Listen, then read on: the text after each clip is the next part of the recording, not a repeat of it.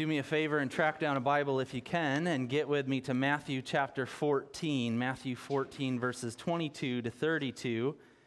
We're doing a series titled Jesus is Greater, and we're spending multiple weeks thinking through how great he truly is. So Matthew 14, 22 and following, I'm going to read the text, we'll pray, and then we'll get to work. So Matthew 14, starting in verse 22, it reads like this. Immediately, Jesus made the disciples get into the boat and go on ahead of him to the other side, while he dismissed the crowd. After he had dismissed them, he went up on a mountainside by himself to pray.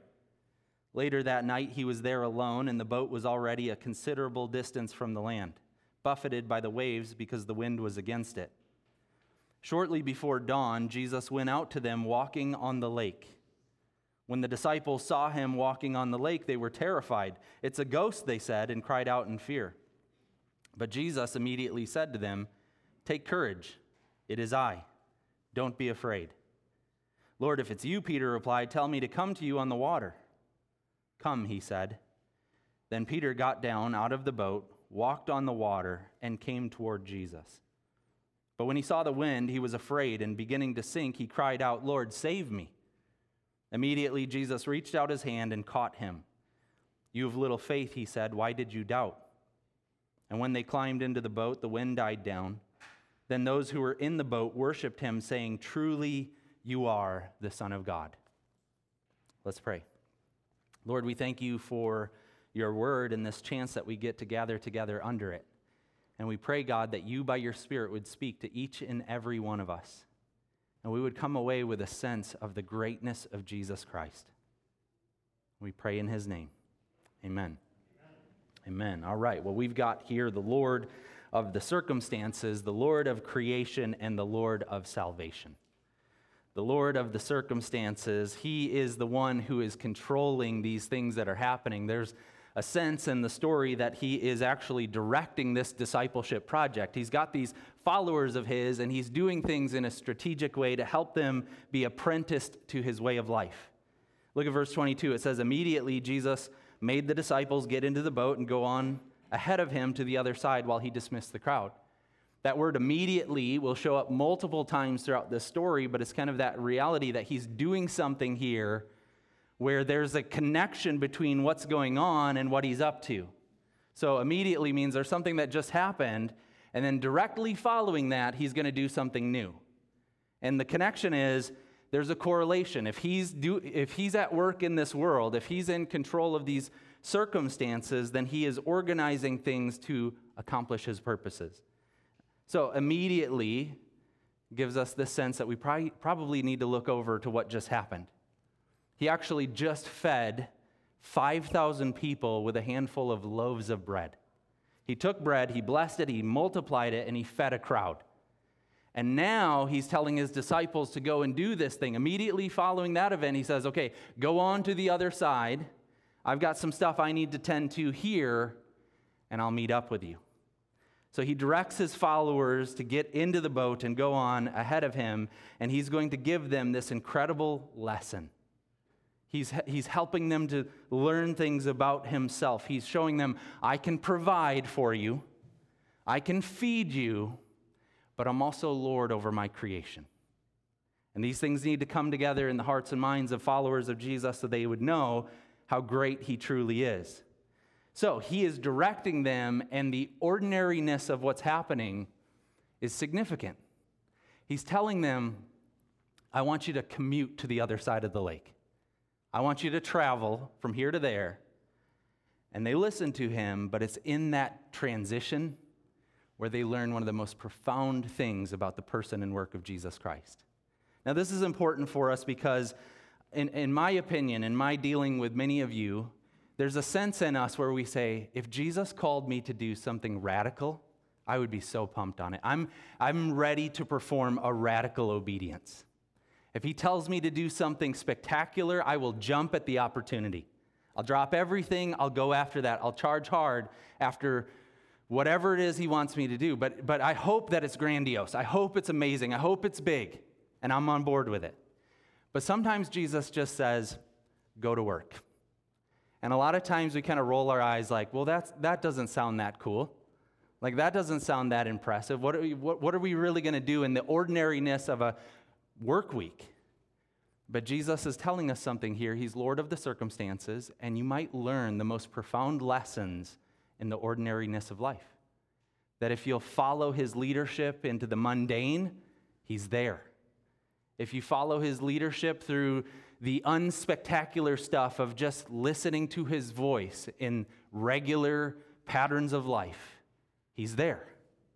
He tells his disciples to go across the lake, and he meets them there. He is Lord of the circumstances. He's Lord of the circumstances in the sense that he cares for you and he prays for you. In verse 23, after he dismissed them, he went up on a mountainside by himself to pray. Now, obviously, this is a habit that is a good thing for anybody to do. All of us would be well served to make a habit of retreating and praying. But what I want to underline here is the fact that I think he's praying for his disciples. It would be weird for him to go up on the mountainside praying by himself and have it be completely unrelated to what's about to unfold. I believe he's praying for them, and he's praying for what he's about to do and how they're going to respond. It's the ministry of Jesus Christ. I don't know what his prayer journal may have looked like. I don't know exactly what he was praying for there, but the context leads me to believe that he's praying for his people. The Bible tells me this in Hebrews 7. It says, he is able to save completely those who come to God through him. And here's the important part, because he always lives to intercede for them. What is Jesus presently doing? Interceding. He's praying for us. He cares about you. He's sovereignly at work in this world that he's made. He's coordinating even the smallest details of your life, and he's praying for you in all of this, and he's doing this because he cares for you. He sees you, verses 23 and 24. It says, later that night he was there alone.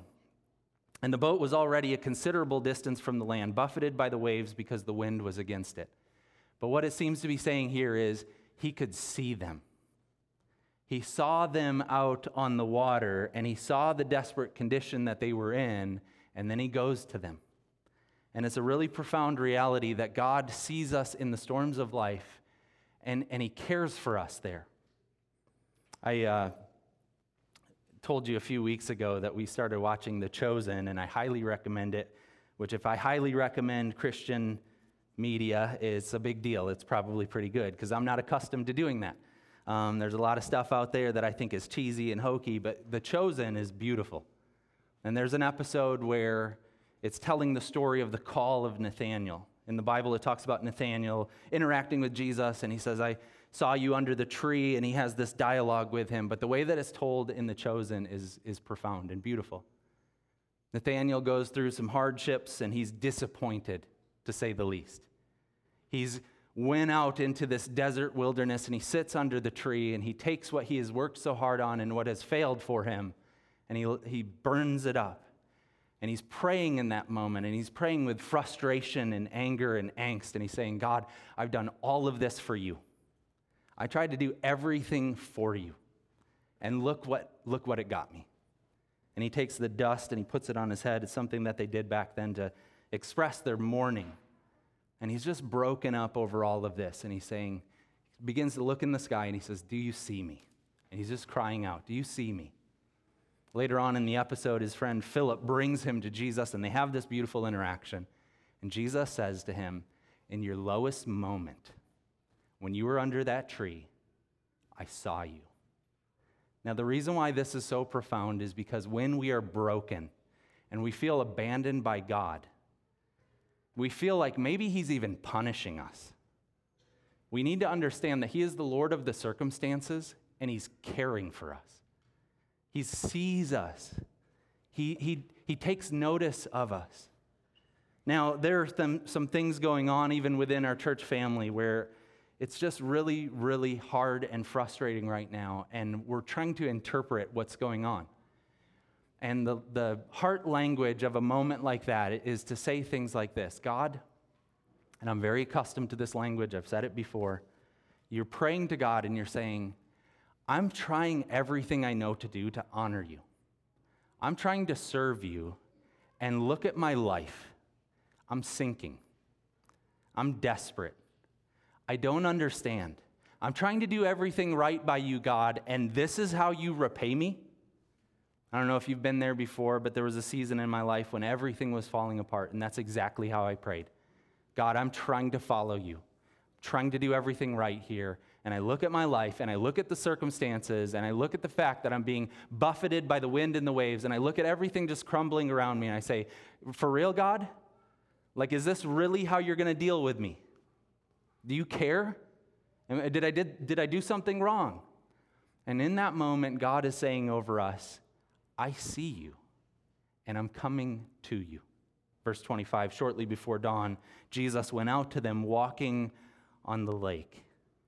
He is Lord of the circumstances, the stuff that you're going through right now. He's fully aware. He's praying for you.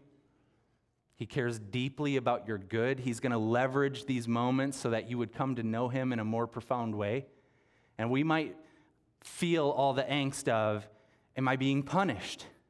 Why is my life so broken? Why does it look like this? But God wants to speak this truth over you. I see you and I care and I'm coming. He's Lord over his creation, verses 25 and 26.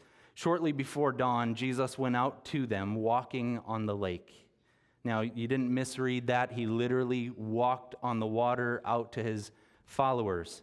He's able to walk on water. He's in control of his creation. None of us can do this, okay? No one else can walk on water in our own strength or wisdom, but Jesus can march out onto the lake to the boat that he sent ahead of him. He has sovereignty over creation itself. When the disciples saw him walking on the lake, they were terrified. It's a ghost, they said, and they cried out in fear. They see this shadowy figure coming toward them in this storm, and they're thinking, guys, this is a ghost. We're freaking out, and he comforts them by saying this. Verse 27, but Jesus immediately says, take courage, it is I. Don't be afraid. Did you catch that? Take courage, it is I. Don't be afraid. Now, this is fascinating because he doesn't go, hey, guys, it's just me. Hey, guys, don't worry, it's just me. You guys know, I'm your rabbi. Look, it's me. Don't worry. No. He says, take courage. And he says something like this. Take courage, I am. He actually he hijacks a phrase that has been spoken of all throughout Scripture that is unique to God. He says, take courage, I am.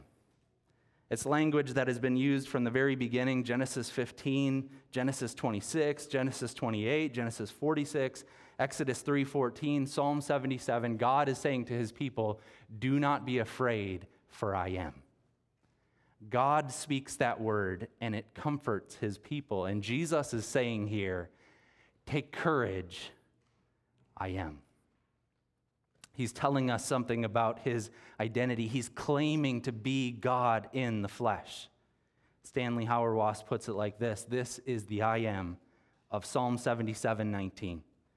The I am who provides a way through the sea, a path through the mighty waters, leaving footprints unseen. Jesus is the one who's saying to his followers, look, I know this is scary. I know this is terrifying. I know you don't understand what's going on in this moment, but I am. Take courage, don't be afraid. Jesus is communicating how awesome he truly is and his lordship over his entire creation. Verse 32, when they climbed into the boat, the wind died down. He's in control, and he's trying to help us to sense how great he truly is. March 15th, 2020, I stood right here, and I preached a message that God had given to us on that day. It was the first Sunday that we were displaced because of COVID. And so we got cameras and preaching to cameras, and 20-ish of you guys came out here. But the message that God gave us on that day was very similar. It was the message of Jesus calming the storm. Another event similar to this one, where he's in a boat, Jesus is in the boat with his followers. This time he's sleeping. They have to wake him up because the storm is so fierce that they fear they're going to sink. They wake him up and they say, don't you care? And he speaks, and the wind obeys. The waves subside. He speaks this message of quiet, be still. And in that moment, so March 15th, we're stepping into the beginning of a pandemic, a global pandemic, and we're wondering what's going to happen. And none of us know the details. None of us know how severe it will be. None of us know how long it's going to take. But that message, by the kindness of God, set the tone for us. I'm so grateful. It spoke to me. It steadied me in that moment. It prepared us for what we were going to go through. Months and months and months of adjustment and disruption and having to, make those adjustments on the fly. But there was this reality that began to settle on us. And I would describe it like this. There's a vibe of quiet, calm confidence. If the Lord of creation is with us, if he's able to quiet the storms, if he's able to heal the sick, if he's able to do whatever it is that he wants to do in creation and we're with him, we're going to be okay. No matter how fierce the wind might be blowing, no matter how huge the waves might seem, if we're with him, we're fine. And we're not imagining that everything's just going to, just go right back to normal and everything's just going to be fine right away. But if he's with us, no matter what we go through together, we're going to be just fine. We're not going to add to the frenzy. We're not going to politicize everything we hear. We're not going to crusade for the truth. We've got the Lord with us. We're going to be okay. And that has been profound for me personally, and I hope it's been a breath of fresh air for you. The Lord of creation is with us. And the storms are real and they're hard, and we don't minimize that at all. But at the same time, we stake our confidence in him. We trust in him and what he is doing. He is Lord of creation. He's also Lord over salvation. Look at verses 28 to 31. Lord, if it's you, Peter replied, tell me to come to you on the water. Come, he said. Then Peter got down out of the boat, walked on the water, and came toward Jesus. But when he saw the wind, he was afraid, and beginning to sink, he cried out, Lord, save me. Immediately, Jesus reached out his hand and caught him. You of little faith, he said, why did you doubt? Now, this teaches us a few different things about this Lord of salvation. The first thing I want to show you is that he is able to save even when our faith falters. The thing we need to come to understand is that it is the object of our faith that saves us, not the quality of it. We need to understand that even though Peter is sinking, Jesus wasn't like, oh, crud, he's a goner. I can't do anything here. He's got little faith. No, he just grabs him, and then corrects him. But he's not limited by our weak faith. It's the object of our faith that saves, not the quality of it. Now, this has been a theme in my ministry. Over the years, I've dealt with numerous people who just struggle because they're wrestling with, is my faith sincere? Is it of good quality? Is it sufficient? I just don't feel like I'm a sincere believer. And this idea has been rehearsed in my life and ministry over and over again, where I'm telling people, no, here's what you need to understand. It's the object of your faith that will save you. I'm going to give you two illustrations. They're not mine. I've borrowed them from Tim Keller and Don Carson, but hopefully this will help you to think through this reality. Imagine with me the Israelites crossing the Red Sea. You guys remember Moses holds the staff out, the wind blows the water back, and they're told, walk across the sea on dry land. Now, there are some who I'm sure would be walking through this like, no way, this is awesome. I knew God was going to do it. I knew he was going to save us. He told us to wait on him and we'd see his salvation. Here it is. This is awesome. Look at this. The water is holding up over here. We're marching across on dry ground. But other people would step into that situation and they might go, I don't know if this is going to work. And they might be looking at the walls of water going, what if something gives way here? We're done. We will drown in this sea. And there could be this fearfulness and this anxiety, the whole march across the thing, like, I don't know if this is going to work. I don't know if this is going to hold up. I'm concerned here. What if this doesn't play out the way that I hope? They both get to the other side. Who gets saved? It's a trick question. They both did. They both experienced God's salvation because of the promise of God, because of God's ability to do the saving work. Here's another example. Think with me about two Jewish individuals who are neighbors on the night of the Passover. And God has told them, here's what you need to do. This is through Moses. Here's what you need to do. Tonight, I'm going to visit the city with the angel of death. And every firstborn male will die. Unless, of course, you take a lamb, you slaughter that lamb, and you put blood on your doorposts. And then you cook that lamb, and you eat that lamb in haste, and tomorrow you will be delivered. You'll be freed from slavery in Egypt. You will be saved. And they're having this conversation. It's the night before this all unfolds. And these two individuals are sitting there, and the one guy says, man, are you nervous about this? Are you scared? And the guy goes, no. Like, God is so faithful to us and all his promises. Like, we're ready. We've picked out the lamb. We're ready to do this thing. We're excited. We believe that God is going to care for us and take care of us in this moment. And we're actually pretty thrilled about this. But are you scared? And the guy goes, yeah, I'm terrified. What if this doesn't work? What if we do this? I mean, we're planning to do it. We've picked out our lamb as well. We're planning to do this. But what if it doesn't work? The Egyptians hate our guts, and we are a stench in their nostrils. And if we're not set free here, we're in trouble. I mean, I'm going to do it, but I'm just being real. I'm a little nervous about it. They both slaughter the lamb, take the blood, put it on the doorposts. They both cook up the lamb and eat it in haste. And here's the question: who experienced God's salvation in that moment? Both of them. Because it wasn't the quality of the faith that saved them, it was the blood of the Lamb. You see, your faith is in Jesus Christ and what he has done. And even when it falters, he is able to save. Even when it feels inconsistent, he reaches down and he picks him up. He's able to save us. We need to be encouraged by that because often our faith does falter. The second lesson that we see here is exactly that. Sometimes we get distracted by the bigness of the circumstances. We look at the wind and the waves and we go, this can't work. I'm going down. We look at the circumstances, and because of how terrifying it is, we're distracted. We take our eyes off of the object of faith and we begin to look and focus on the circumstances around us, and we go, there's no shot here. We're going to drown. When Peter looks away from his Lord and looks at the circumstances, he begins to sink. We need to understand that God is encouraging us to be people who fix our eyes on him.